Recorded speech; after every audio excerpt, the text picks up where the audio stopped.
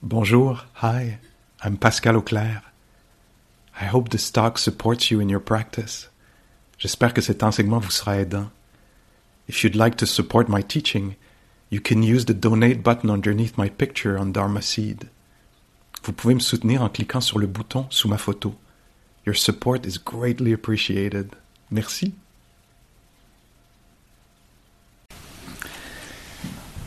Je ne sais pas comment c'est pour vous la marche méditative, mais ça peut être beau de savoir que c'est vraiment une pratique ancestrale. Hein? Ça fait des milliers d'années que les gens font ça, là, quand ils font cette pratique particulière de marcher aller-retour. Il y a un centre au Massachusetts où on pratique, là, où Nicole était il n'y a pas très longtemps, elle a passé un mois. Puis c'est vrai, Nicole, qu'il y a des corridors qui mènent nulle part. Hein? Ils ont construit dans le centre, dans la forêt, des petits corridors comme ça avec des fenêtres, à côté des vrais corridors. Tu sais. Ça mène nulle part, c'est des lieux où on peut faire la marche individuelle. Là. C'est juste assez long, peut-être 14 ou 15 pas. Et même ils ont conçu les chambres à ce centre-là, de façon à ce qu'il y ait peut-être 13 ou 14 pas qu'on puisse faire dans la chambre. Donc le lavabo, le lit de même. Puis au milieu, il y a juste l'espace parfait pour faire la marche aller-retour. Ça, c'est au 21e siècle. Mais encore aujourd'hui en Thaïlande, ailleurs, mais depuis longtemps, les moines, les moniales pratiquent dans la forêt. Puis ici, on a un horaire assez léger, là, de 7 heures le matin jusqu'à 8h30, presque le soir. Mais si on allait pratiquer dans un centre, peut-être en Asie, en Thaïlande, en Birmanie, dépendant de où on se retrouve, c'est possible que la journée commence à 3 heures le matin, on finisse à 10 heures le soir, et finisse à 10 heures le soir. Alors, ça voudrait dire qu'on ferait peut-être la marche méditative dans la jungle, là où il y a des, je sais pas moi, des tigres, des serpents, Puis les instructions du Bouddha sont celles-là. Si la peur surgit, n'arrête pas. Garde la même posture, c'est-à-dire marchant, continue à marcher. Étant assis, reste assis.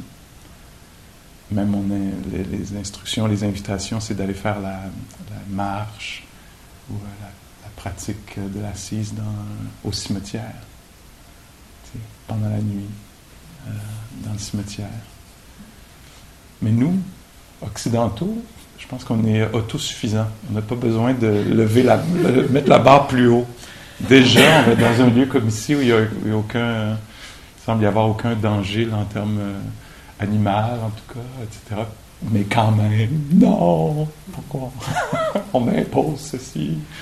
C'est la chose la plus mortellement ennuyante.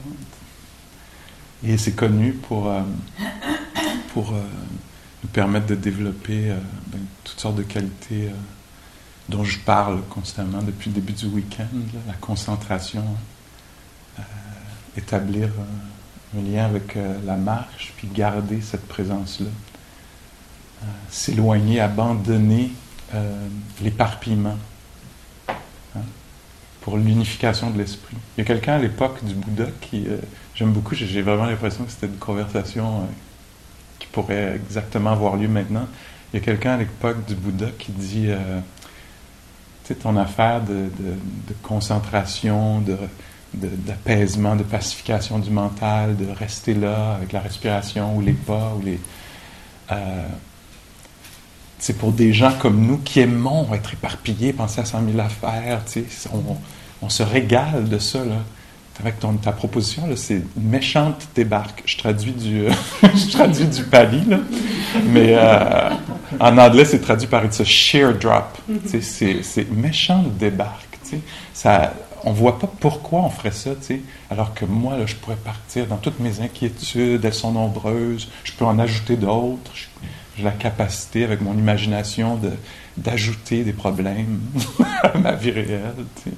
Puis là, toi, tu me demandes juste d'être là, en équilibre, de prendre soin du corps qui marche, d'accompagner le corps qui est assis, l'esprit, de juste, c'est ça, être bienveillant pendant quelques minutes, pendant quelques pas. Tu sais. Et donc, c'est une proposition qui semble absolument étrange.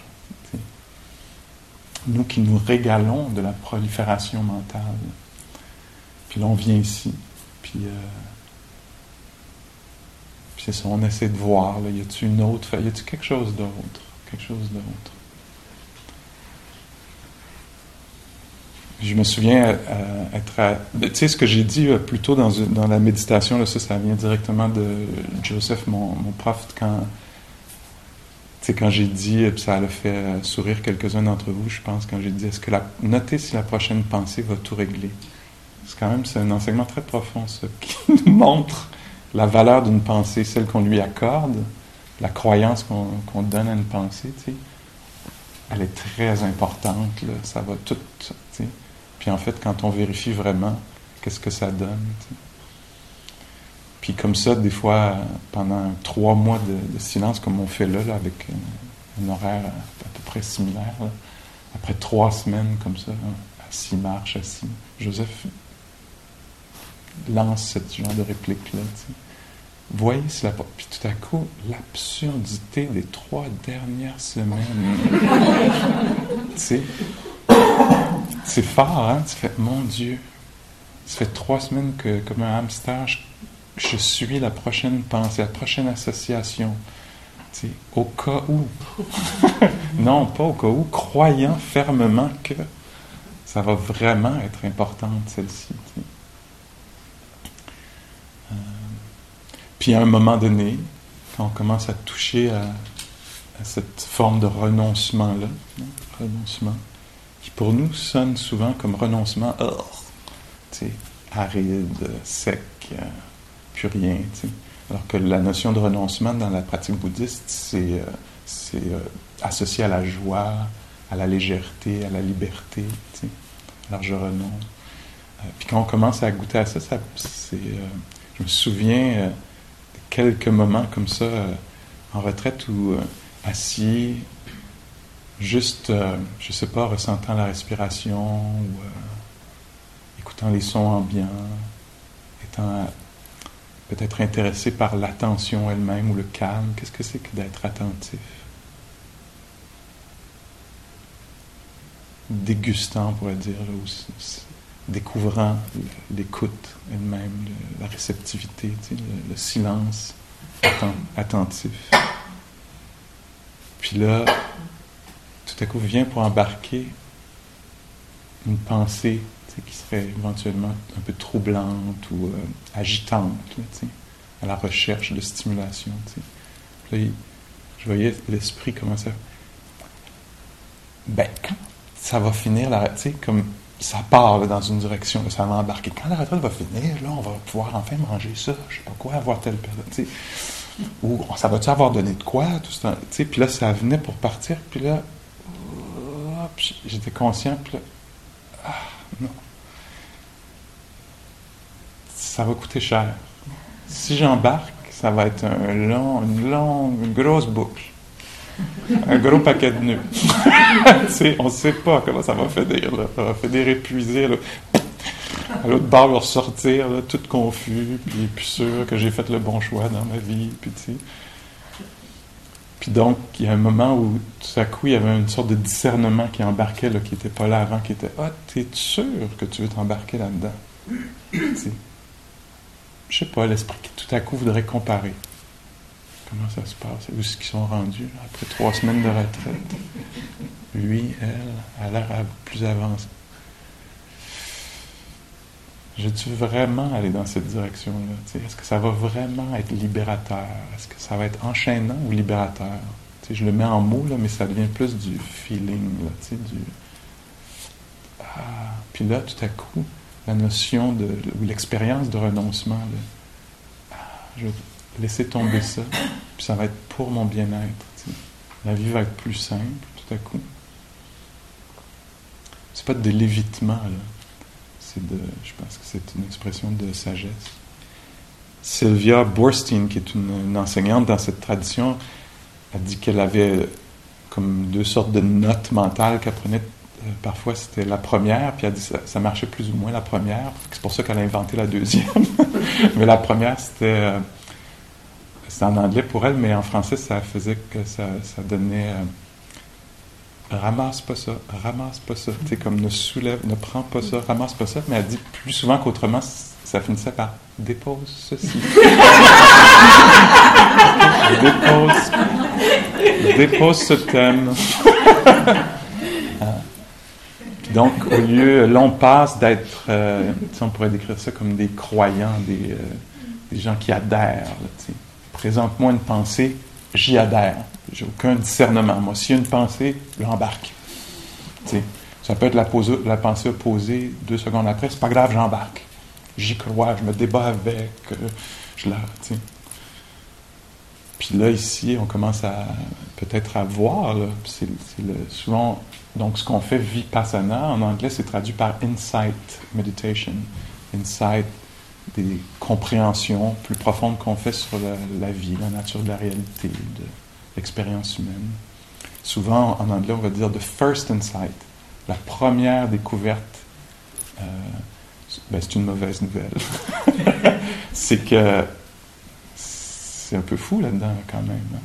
Que ça commente constamment, que ça décrit, que ça analyse, que ça commente, préfère.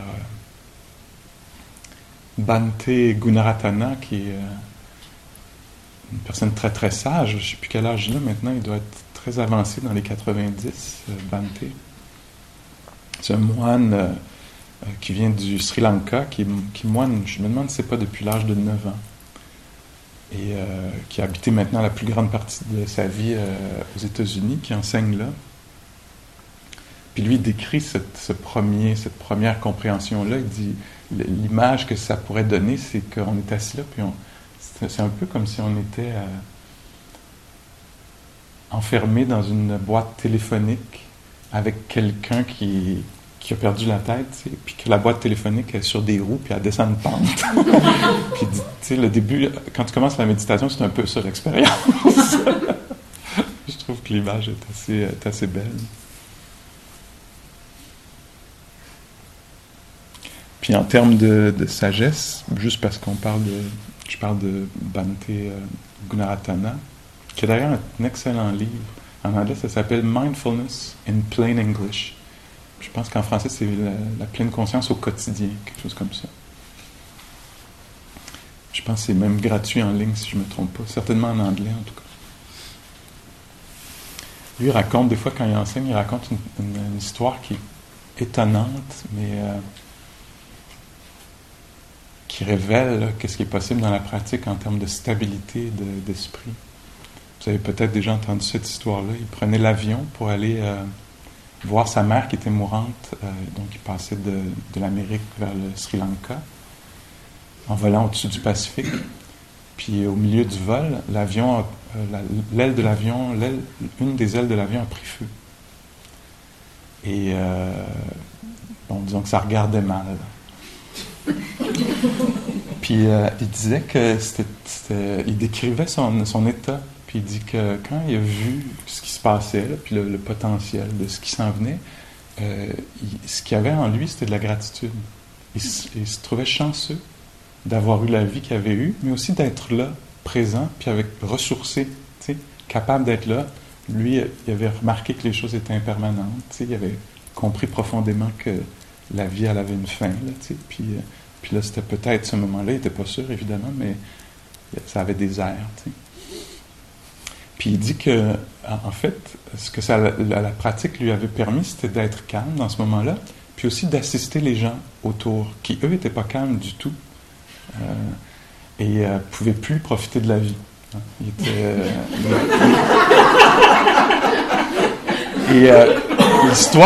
l'histoire finit assez bien parce que l'avion atterrit en urgence à Hawaï. Et il dit qu'il était rendu à ce moment-là peut-être à 70 ans ou quelque chose comme ça, puis il dit que l'avion a atterri, puis donc lui il était très joyeux que l'avion atterrisse, mais les gens n'étaient pas joyeux, les gens criaient, s'arrachaient les cheveux, etc. Puis il dit, fait que là, moi j'étais très content que l'avion, je pouvais apprécier la situation. Puis là, la porte s'est ouverte, puis il y a un truc qui a gonflé, comme une glissade qui est apparue, tu sais, une glissoire. Et lui s'est réjoui de ça parce qu'il disait à 70 ans, comme moi j'ai commencé à être moine quand j'étais très jeune, j'avais jamais glissé dans une glissoire. Puis il dit, les autres personnes ne savaient pas qu'il y avait une glissoire, ils n'étaient pas conscients, ils étaient trop paniqués pour voir l'opportunité, tu sais. Puis moi, j'étais là, j'ai glissé. Je savais que je glissais, j'appréciais. Puis non seulement ça, mais en arrivant en bas, il y avait des gens avec des couvertures, du café, beaucoup de bienveillance qui prenaient soin de moi, de nous, tu sais. Puis moi, je pouvais apprécier ça, tu sais. Je pouvais vraiment apprécier ça. Mais les autres, je pense pas qu'ils étaient capables d'apprécier ça. Ils étaient trop pris par leurs pensées, etc., tu sais. Puis donc, quand même, tu sais. Puis, petite anecdote, juste pour le plaisir. Une fois, j'ai raconté ça comme ça, puis c'est enregistré de cette façon-là. Puis, il y a une amie maintenant, qui était une pratiquante que j'ai rencontrée, Patricia, qui m'a raconté qu'elle était invitée à un colloque au Vietnam sur... un colloque, je pense que c'était sur peut-être sur le bouddhisme au féminin, les femmes dans le bouddhisme et tout. Puis elle a dit qu'ils faisaient un voyage dans l'autobus. Ils allaient d'un endroit à un autre en autobus, tout un groupe de bouddhistes. Puis elle avait des podcasts, tu sais, puis donc elle écoutait cet enseignement-là, puis cette histoire-là. Et dans l'autobus, c'est tombé en panne. Ils sont restés peut-être comme 12 heures pris, un autobus devait venir, qui n'est pas arrivé, ceci, cela, mais en tout cas, ça ne bougeait pas. Puis elle a dit que beaucoup de gens dans l'autobus, tu sais, on voyait là, que les bouddhistes, avec leur équanimité, leur sagesse, étaient moins disponibles à un moment donné. Mais elle dit, sauf qu'il y avait une personne dans l'autobus qui était vraiment très gentille avec tout le monde, puis c'était une personne en fait qui était malade, qui avait un rhume ou quelque chose comme ça, mais qui prenait soin de tout le monde. Puis elle a fini par découvrir que c'était Bhante Gunaratana qui était dans l'autobus avec elle. Puis elle a dit, c'était incroyable que j'écoutais cette histoire-là, je vivais le truc pour comprendre seulement plus tard que c'était lui. J'étais dans l'autobus avec lui. Puis il était tout doux, tout dégagé, malgré qu'il était malade. Alors c'est une drôle d'histoire, mais qui nous montre que dans tous les moyens de transport, lui, il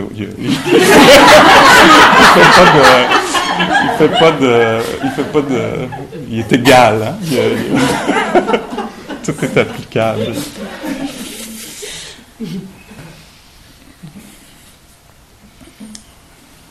Donc, nous, on est sur cette voie-là. Là. C'est ça qu'on est venu pratiquer ici. Comment avoir une certaine grâce, un certain équilibre dans des conditions qui sont parfois moins qu'idéales. Tu sais. Puis c'est pas facile de faire ça. Là. On ne peut pas exiger ça. Là. On peut pas... OK, c'est pas une question de volonté. Hein. La volonté est un des petits ingrédients. Ça, c'est pas... souvent, nous, on voudrait... Bon, là, je le veux, ça devrait l'être. Mais en fait, c'est plus progressif que ça. Hein. C'est un développement, une culture, quelque chose vers quoi on tend. Mais ça nous montre les possibilités, là, en tout cas,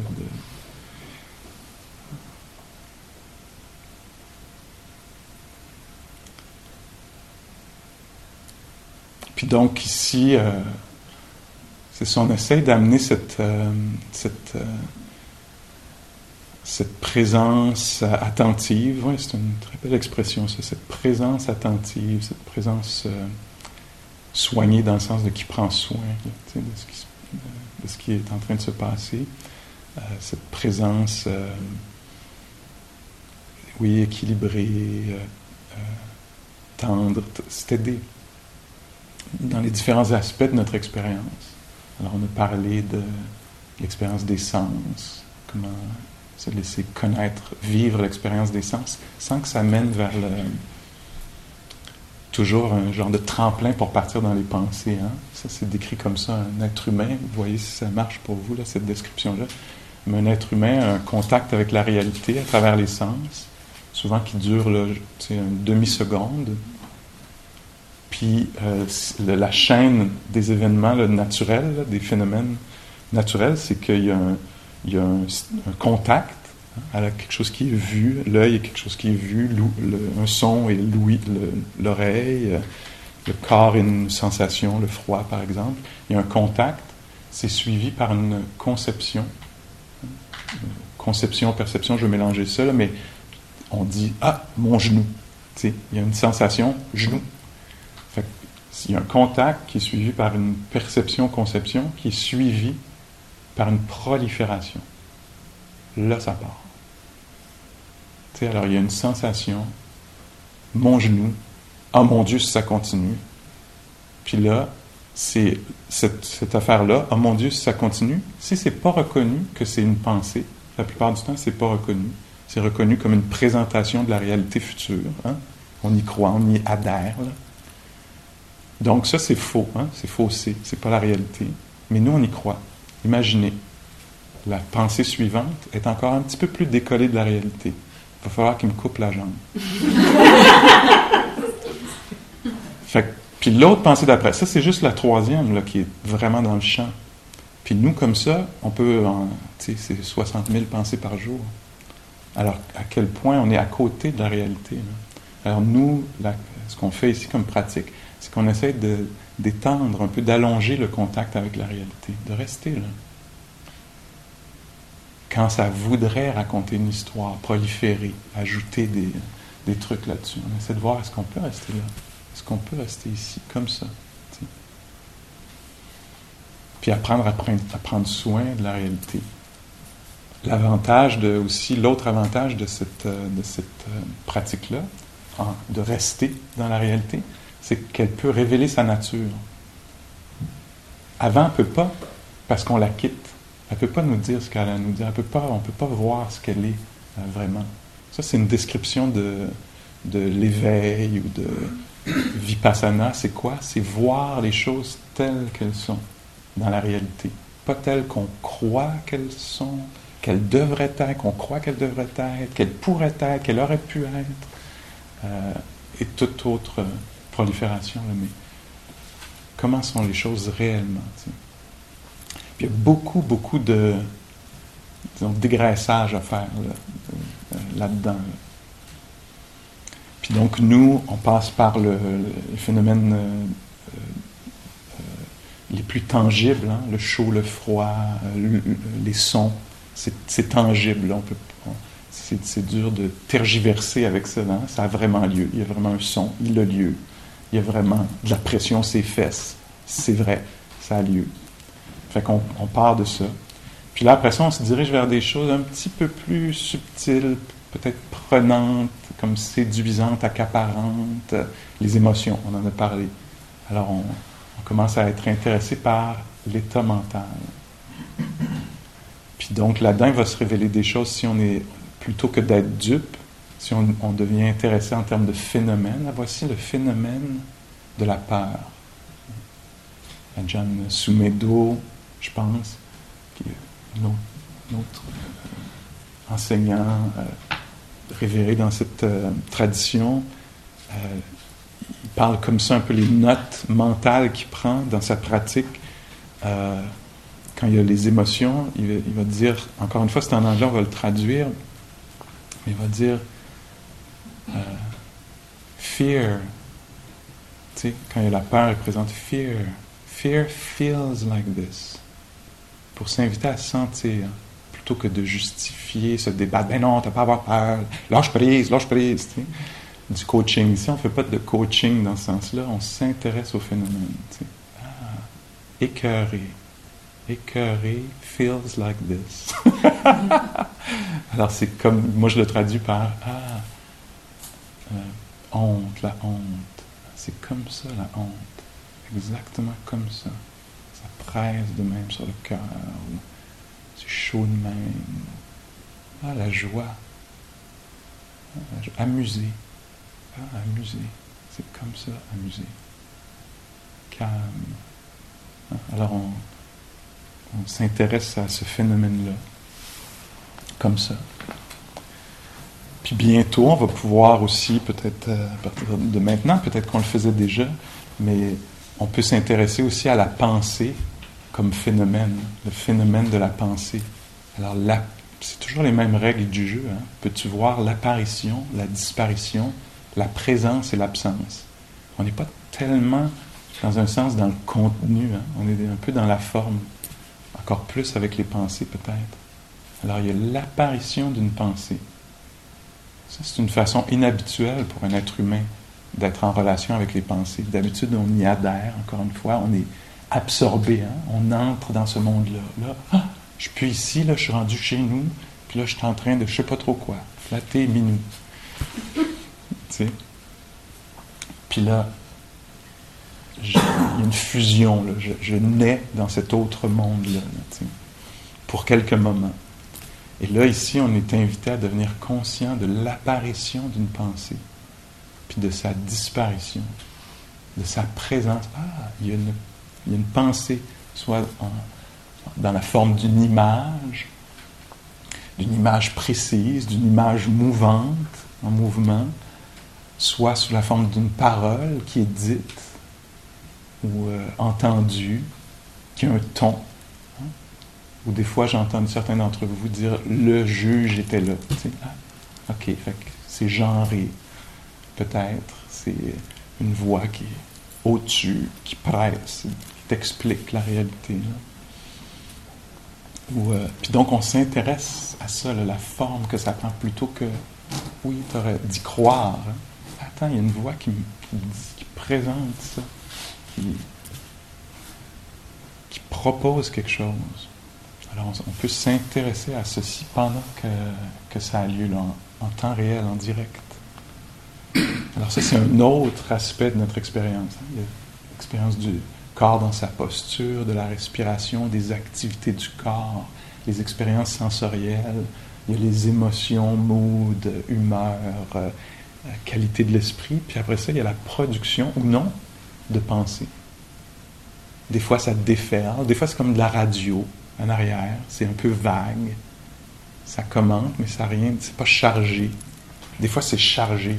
Tu l'auras pas, tu l'as jamais eu. Hein?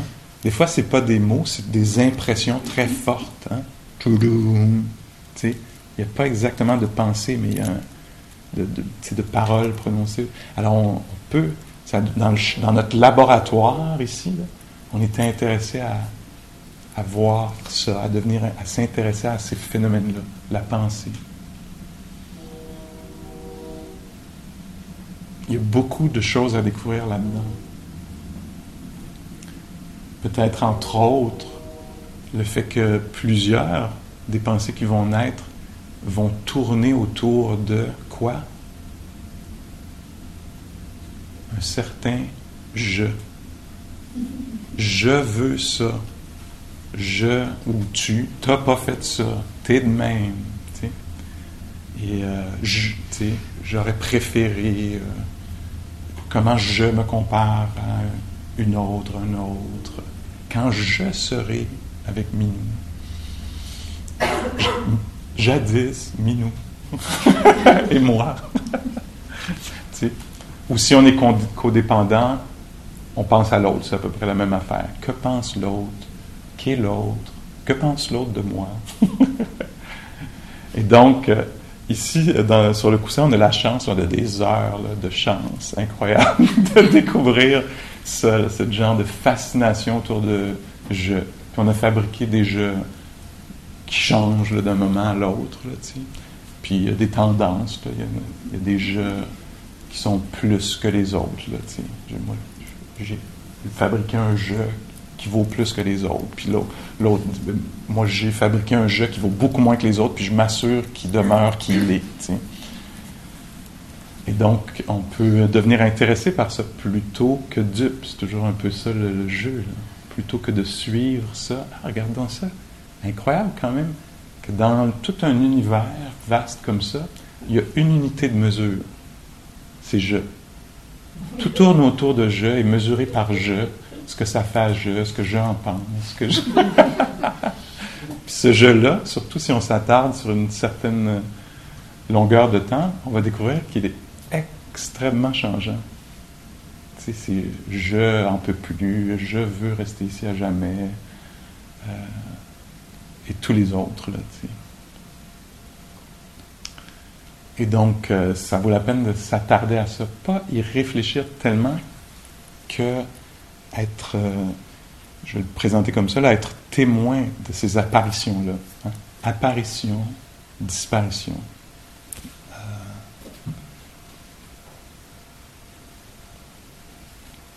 Alors, on est invité à devenir conscient de ça. Fait que là, je suis en train d'amener comme un troisième aspect de notre réalité.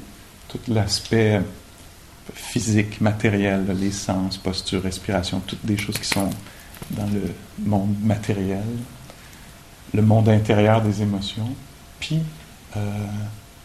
ces genres de mirages, impressions des pensées.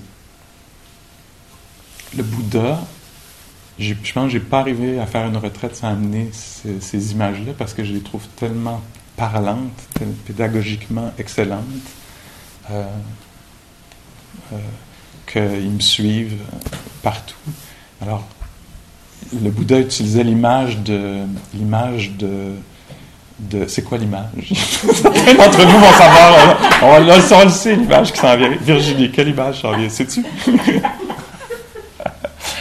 Alors, l'image, c'est l'image du bananier. Hein, alors, cette image-là, c'est... imaginons là, quelqu'un ici se dit, tiens, je voudrais construire quelque chose de solide, une petite micro-maison.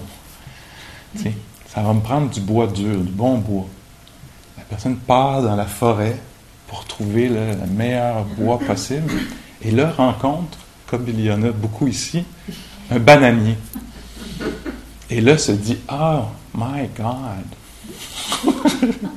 J'ai trouvé l'arbre là parfait parce qu'il y a des feuilles énormes, beaucoup plus grosses que les autres feuilles, des feuilles gigantesques, avec des fruits gigantesques ou des fleurs gigantesques, dehors du bon bois là-dedans. Tu sais.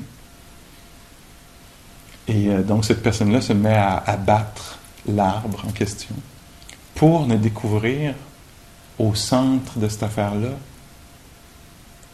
rien. C'est un mot pali qui veut dire pas grand-chose. Alors, découvre que c'est une herbe, comme on m'a appris. Alors, il n'y a pas de bois dur là-dedans. Ça apparaissait. C'était bien, tu sais, grosses feuilles, grosses fleurs, gros fruits. Pourtant, en son centre, vide. De telle sorte que quand cet arbre-là a porté fruit, il tombe et recomposté, redevient la terre, etc., fait partie de l'univers. Il n'y avait rien là, d'essentiel au cœur de ça. Il y avait un événement un peu vide, c'est un peu raide, mais on parle ici voyons, sunyata, emptiness. Il y a un mot excellent en français. Vacuité. Hein? Il n'y a pas d'essence là-dedans. Donc le Bouddha utilisait cette image-là, l'image de la bulle, l'image du bananier qui n'a rien en son centre, l'image du mirage que j'ai employé déjà ici, l'image du spectacle de magie, où il y a une illusion, là, une apparence. Hein? Il y a quelque chose qui apparaît d'une telle façon pour se transformer. Alors cette série d'images-là marche très bien en termes de nos pensées, hein, parce qu'il y a des créations momentanées qui nous font battre le cœur, qui font naître la peur, le désir. « Oh, ça me prend telle affaire, va être complètement satisfaisant. » Spectacle de magie. Production de bananes. Tu sais, ça apparaît comme ça. Puis là, on est assis là sur le coussin, puis là, on y croit, hein, on adhère. Puis tout à coup, oups, on se retrouve pas longtemps après, la cloche sonne, je sais pas quoi, quelqu'un tousse. Puis là, ça révèle sa nature de vacuité, le vide dans son centre. Il y avait une production, une génération de l'esprit, une apparition. Puis nous, on était dupes. T'sais. Puis donc, on est invité à s'intéresser à nos productions mentales comme ça. Puis ici, on a la chance parce qu'on est assis plusieurs minutes comme ça, où il y a des pauses, où On arrête un moment, on s'écrase dans un coin, puis là, oups, ça se met à produire. Tu sais, des fleurs, des feuilles, des fruits. Puis nous, ce qui est très libérateur, c'est qu'on est appelé à changer le rapport qu'il y a avec ça, à se rendre compte qu'une production, puis à apprécier la capacité de produire, tu sais, la créativité de l'esprit, tout ça, mais la souffrance qui vient avec, là, où tout à coup on s'accroche à un truc, là, puis on adhère, on y croit, puis on se met à nourrir, etc. Puis on reste pris un peu, on s'enfarge dans les fleurs du tapis. Là, tu sais. Donc ici, je ne sais pas, vous avez peut-être en écoutant ça, vous remarquez, ah oui, je l'ai vu quelques fois déjà, là, tu sais, comment il va y avoir une production momentanée qui fait battre le cœur, qui nous serre à la gorge, etc. Puis oups, tout à coup, les oies passent, ou une vague vient puis brise notre rêve, là, tu sais, notre fabulation. Puis oups, tout à coup, on se retrouve ici. Là, cette exploration-là, en fait, va très, très loin, là, au-delà des histoires, des narrations qui sont racontées.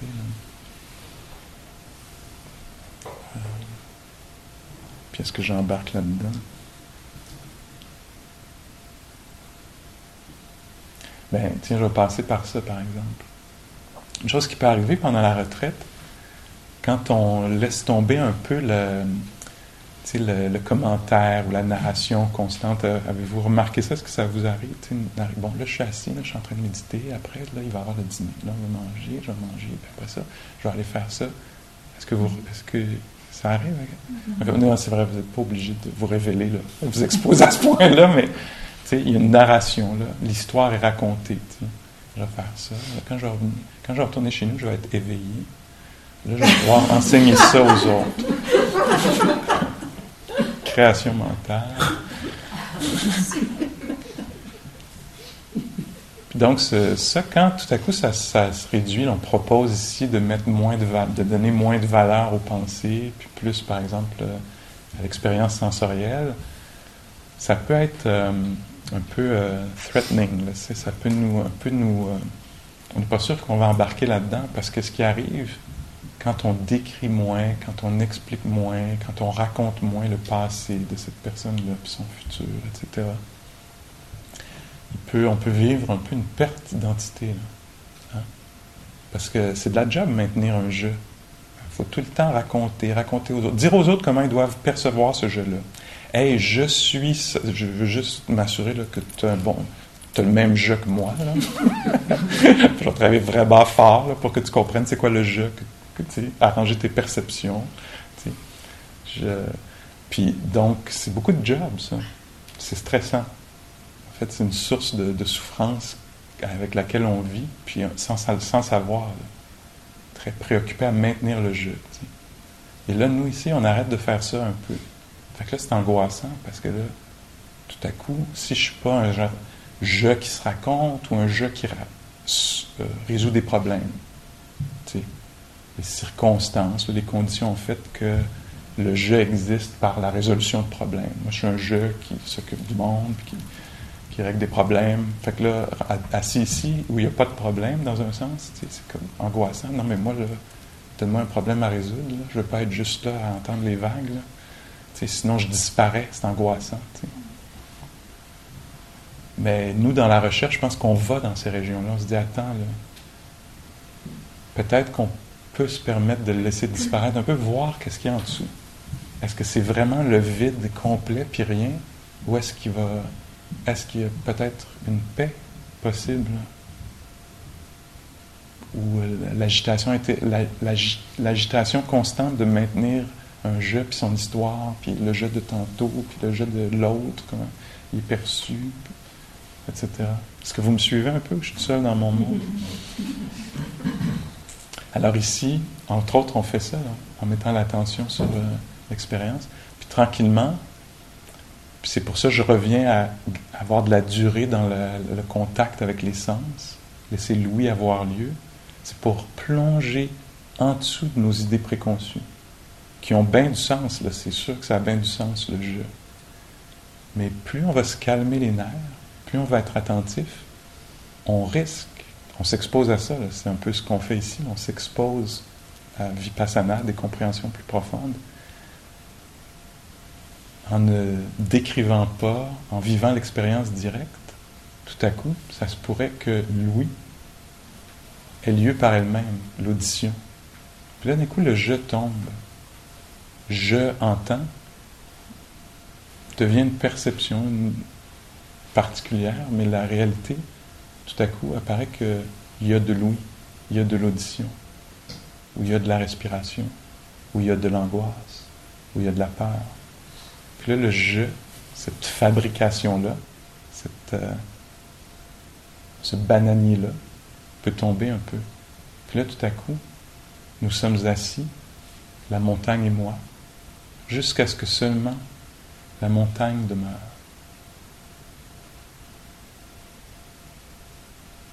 Ça, c'est assez libérateur. Que tout à coup, on se rend compte, peut-être pour une seconde, que c'était pas si à propos de moi que ça. Il y a de la vie. Peut-être que oui, ça presse dans le genou, mais la pression dans le genou, le perçant dans le genou, c'est peut-être pas mesuré absolument autour d'un certain je. Me suivez-vous? Ça, c'est très libérateur. C'est pas quelque chose qui me décrit ou m'appartient. Puis plus on devient attentif à ça, ben on va commencer à le voir à gauche puis à droite. Là. Ah, c'était pas ma jeunesse. Il y avait la jeunesse. Puis je n'étais pas au centre de cette histoire-là. La jeunesse est apparue, puis là, elle disparaît. Elle s'assèche. Tu sais? Où est le je qui marchait au bord de la plage tantôt? Là? Ce je-là, il semblait exister. Là. Il y avait un je qui entendait les vagues ou qui sentait les pas dans le sable mou ou je ne sais pas quoi. Cette expérience-là est morte. Pourtant, c'est drôle, le je semble encore là. Une image qui peut être utilisée, c'est comme le singe là, qui passe d'une liane, c'est ça? Liane, à une autre, tu sais. Là, c'est je, mon opinion. Là, c'est je, mon assiette. Là, c'est je, mon futur. Là, c'est je, puis c'est laisser tomber. Mais on s'en rend pas compte parce qu'on est tellement attaché à la prochaine production qu'on ne se rend pas compte de l'apparition, de la disparition du je constante. T'sais. Nous, on pense là, qu'il y a une durée, une solidité, puis ça vient avec la peur de la mort. Tu sais? Ah, que va-je y arriver? Mais ici, ça va loin de la pratique. On se met à regarder, puis on voit qu'en fait, c'est toujours en train de mourir. Le moment du pas, celui-là ou l'autre, n'importe quel pas. C'est incroyable comment les choses, quand elles existent, êtes-vous d'accord avec moi, existent vraiment. Hein? Quand le pas se pose, le pied se pose, il y a vraiment cette expérience-là de, je ne sais pas quoi, moelleux ou dureté. Ça a vraiment lieu, puis tout à coup, oups, c'est inexistant. Ça a duré une seule. Mais ça existait vraiment au moment où ça existait. Même chose avec les émotions. Dans l'angoisse, dans la peur. La peur existe vraiment. Hein? Il y a vraiment l'expérience de la peur. Puis tout à coup, pouf, c'est disparu. Là, c'est autre chose. Il reste un biscuit. Tu sais. Puis ça, là, c'est ça qui existe vraiment. Tu sais. Puis ici, on prête attention pour voir ces apparitions, disparitions-là, comment les choses existent vraiment au moment où elles existent, les impressions, les perceptions, les sentiments, les sensations. Puis à un moment donné, inexistante. On se familiarise avec la nature d'apparition et de disparition des phénomènes. T'sais. Pour qu'on soit moins choqué tantôt quand tout à coup, j'avais perçu cette personne-là comme ça, parfaite, mettons. Puis là, je me rends compte qu'en fait, il y a une craque là, etc. Où l'apparition a changé de forme. Là. Ça apparaît, l'autre apparaît différemment. Wow! Mais quand j'ai pratiqué, peut-être je vais être moins surpris. oui, j'ai vu ça dans ma pratique, j'ai observé ça, comment les choses apparaissaient, comme la retraite apparaît interminable. Ça apparaît vraiment, c'est vraiment existant, là, retraite qui ne finira jamais. Puis tu sais, tout à coup, tu dis, hey, mon Dieu, il reste juste, je sais pas quoi. Puis là, oups, ça apparaît différemment. C'est une série d'apparitions. Ça apparaît vraiment comme ça. Tu sais. Puis donc, nous, on veut développer une sensibilité à ça, permettre aux choses d'être, c'est le mot qu'utilise le Bouddha là, en français, vacillant, la flamme d'une chandelle, là, flickering, apparaît, disparaît, comme ça. Est-ce qu'on peut permettre ça?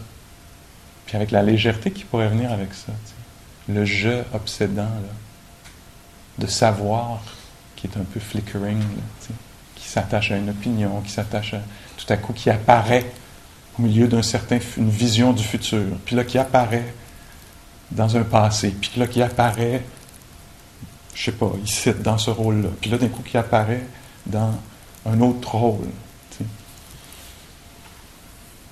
Puis est-ce qu'on peut permettre à ces apparitions-là d'avoir lieu?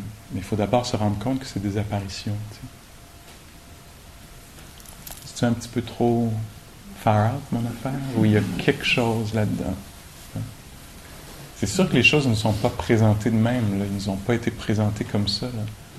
Ils ont été présentés comme satisfaisantes, tu sais. Puis quand tu vas avoir ce char-là, tu vas l'avoir, il va être neuf tout le temps.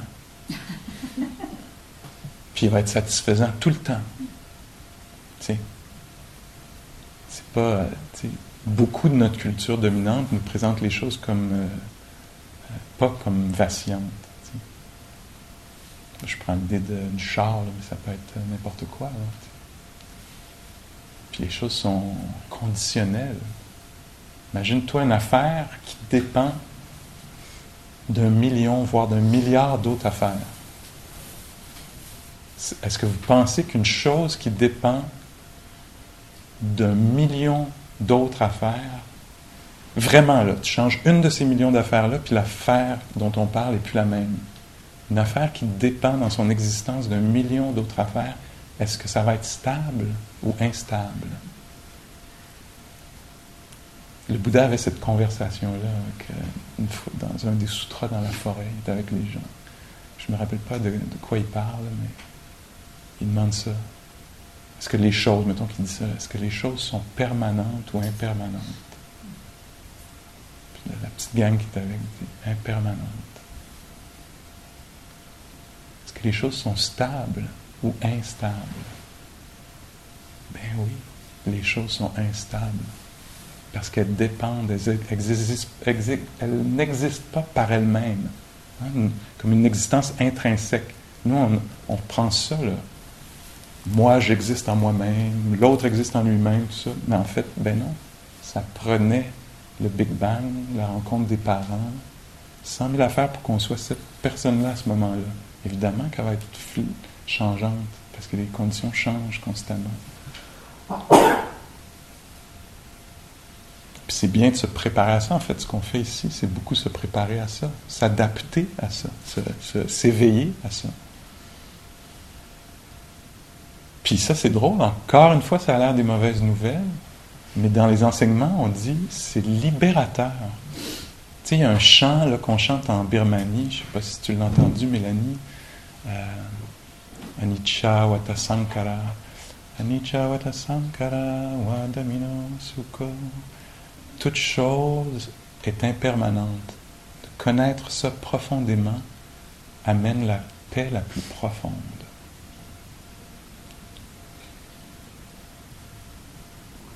Tu sais, perdre l'espoir de la stabilité des choses. Puis être libéré, donc capable de rencontrer les choses dans leur nature changeante, fluctuante, dynamique. Le Bouddha disait ça apparemment, que s'il y avait une chose dans l'univers qui était stable et permanente, tout jammerait. Il n'y aurait plus de vie. Parce que les choses sont dynamiques, changeantes, c'est aussi possible de s'éveiller à ça, de développer la sagesse. Fait que nous, on se voit comme quelqu'un d'unique, séparé de l'affaire. Tu sais, on se voit comme un petit être conscient dans un univers. Puis là, il faut survivre à ça. Tu sais. Cette méprise-là, elle est très stressante. C'est sûr qu'on va avoir de l'anxiété.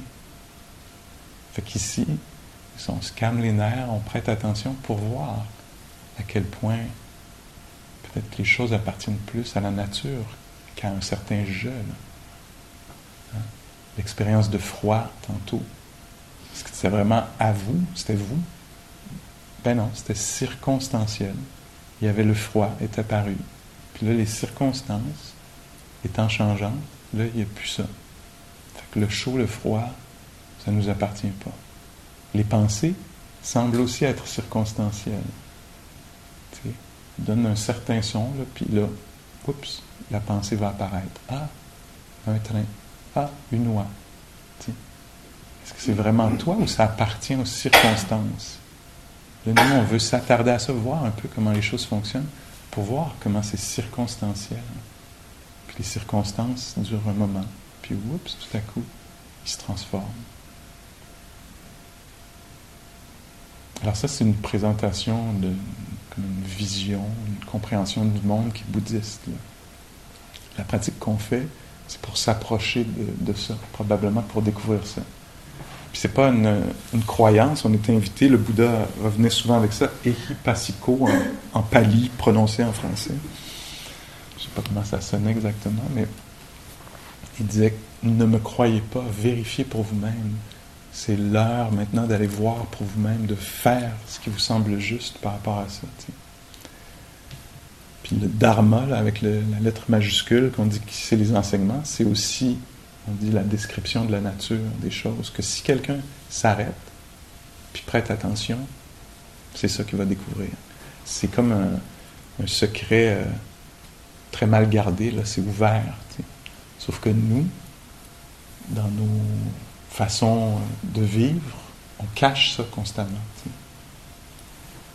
On se conte des histoires, on espère, on dénie, de toutes sortes de façons. Là, c'est hallucinant, là, toutes les techniques qu'on a développées pour ça. T'sais. Puis là, ben, on vient à un endroit comme ici, puis on s'arrête un peu. Puis là, on veut être touché par la réalité telle qu'elle est. Là. Instable, incontrôlable. Puis faire la paix avec ça. Et le Bouddha semblait dire, hey, j'en parlerais même pas. Si c'était juste des mauvaises nouvelles, j'en parlerais pas. J'en parle parce que c'est possible d'être libre au milieu de ça. Ça commence par être aligné avec la réalité. Parce que sinon, on va être toujours déçu. Réalité, tu me déçois. Tu sais? Puis là, l'autre aussi, tu me déçois. Excuse-moi, mais moi, j'avais projeté sur toi de la perfection. Fait que là, je suis un petit peu déçu. Tu sais? S'il te plaît, peux-tu matcher ma vision du monde?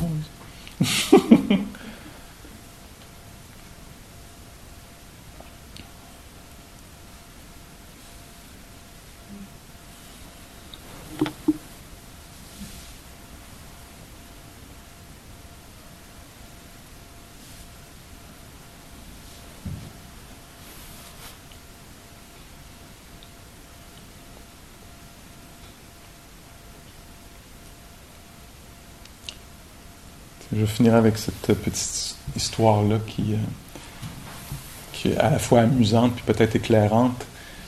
Joseph, dont j'ai parlé quelques fois, peut-être maintenant, Joseph Goldstein, qui est un de mes profs, il dit qu'il s'était mis à remarquer ses pensées.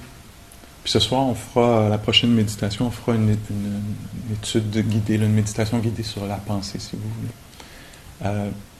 Puis il disait qu'il s'était mis à prendre une petite note mentale à chaque fois qu'il y avait une pensée où il y avait « je », il voulait devenir très conscient de ça. Puis il avait créé un petit personnage un peu comique qu'il avait appelé, en anglais, « Wasam will be ». Was, I was, c'est une pensée qui commence « Ah, moi, j'étais comme ça, j'ai fait ». Was, am, I am, I'm like this, I'm like that. Will be, I will be. Ah, next week I will be there. Puis il disait, juste pour observer ça, là, comment c'était central aux pensées, tu sais. chaque fois qu'il y avait une pensée comme ça, il se disait « Ah, le petit personnage Wasam will be est apparu. » Le petit je est dans le futur. Ah, là, je est apparu dans un passé certain, qui change selon le mood d'ailleurs. Hein? Rien, jamais rien marché pour moi. Oh, Wasam will be dans un passé où rien n'a jamais marché. T'sais. Puis plus tard, les gens ont quand même été bien avec moi, où je m'en suis toujours sorti. Je apparaît dans un univers où finalement ça a bien marché, on s'en est sorti. T'sais. Je va finir de même. Je suis ce genre-là.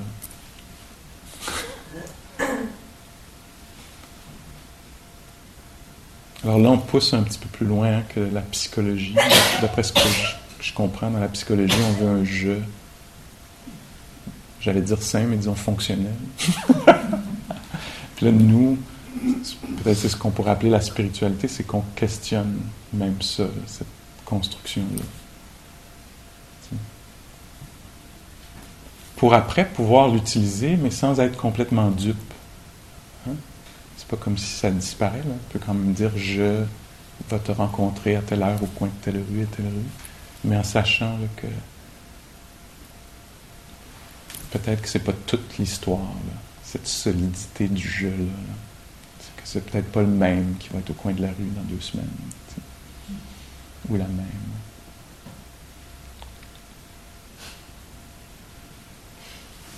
Ok, prenons un moment pour laisser les mots se dissiper puis voir ce qui est là.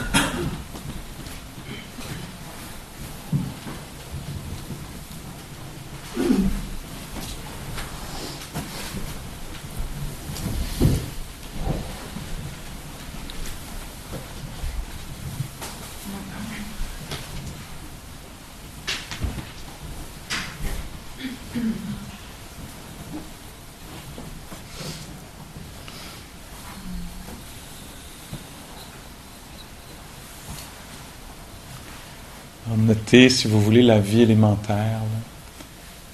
Il y a de la terre, il y a du poids. De la terre qui repose sur la terre.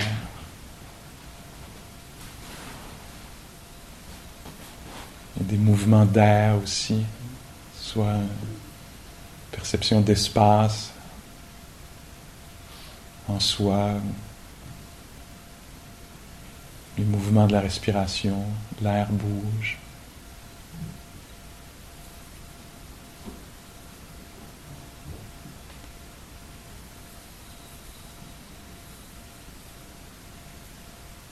Il y a aussi de la chaleur, du chaud, du froid. Alors, on est ça. La température, des jeux thermiques, si je puis dire.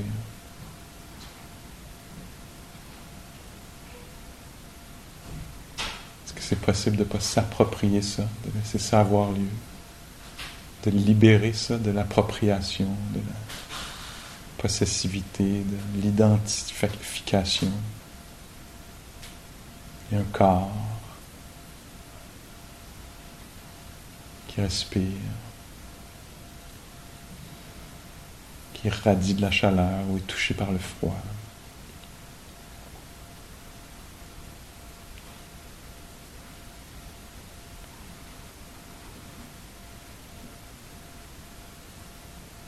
Une certaine fluidité, là, quand le ventre gonfle, il ne craque pas. Alors, il y a l'élément de l'eau présent, qui donne une certaine souplesse à la peau, entre autres.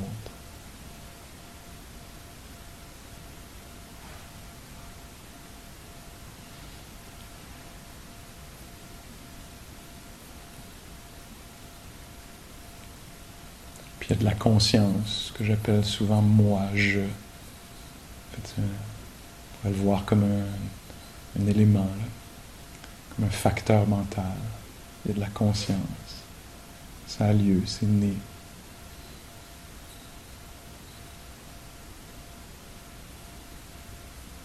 Les conditions soutenant la naissance de la conscience étaient là. Alors on n'est pas un objet inanimé, mais animé de conscience. C'est pas exactement à nous, à un certain je, mais c'est là, en fonction. de la sensibilité.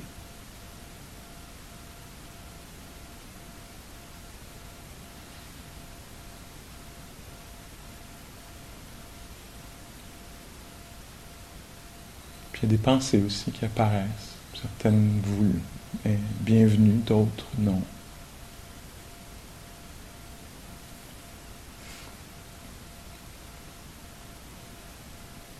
Elles ont un peu leurs propres règles. Des habitudes, des associations,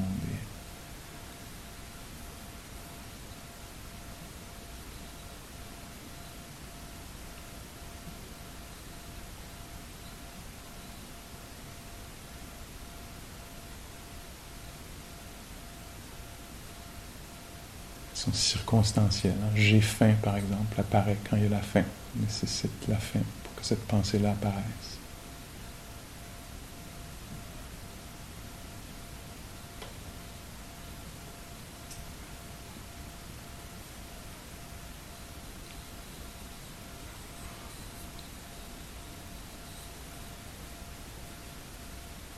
Alors assis là pour un moment, est-ce qu'on peut permettre aux différents phénomènes d'avoir lieu, sans les accaparer, sans se définir par ça.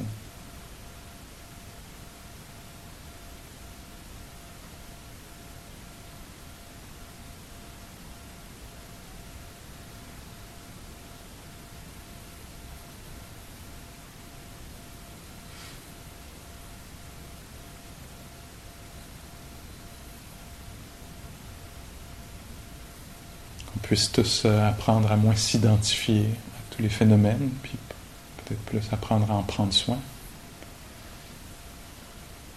plutôt que de s'approprier, prendre soin.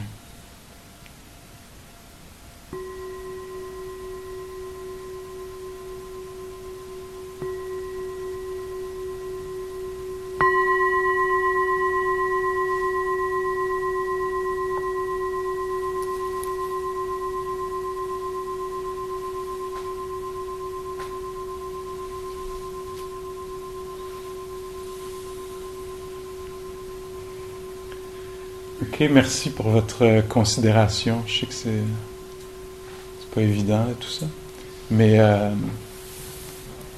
tout cas dans quelques minutes apparaîtra juste pour vous un repas qui sera là momentanément, de façon éphémère. Et donc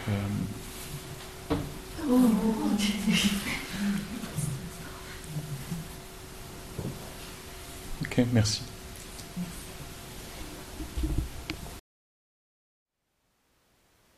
Thank you for listening.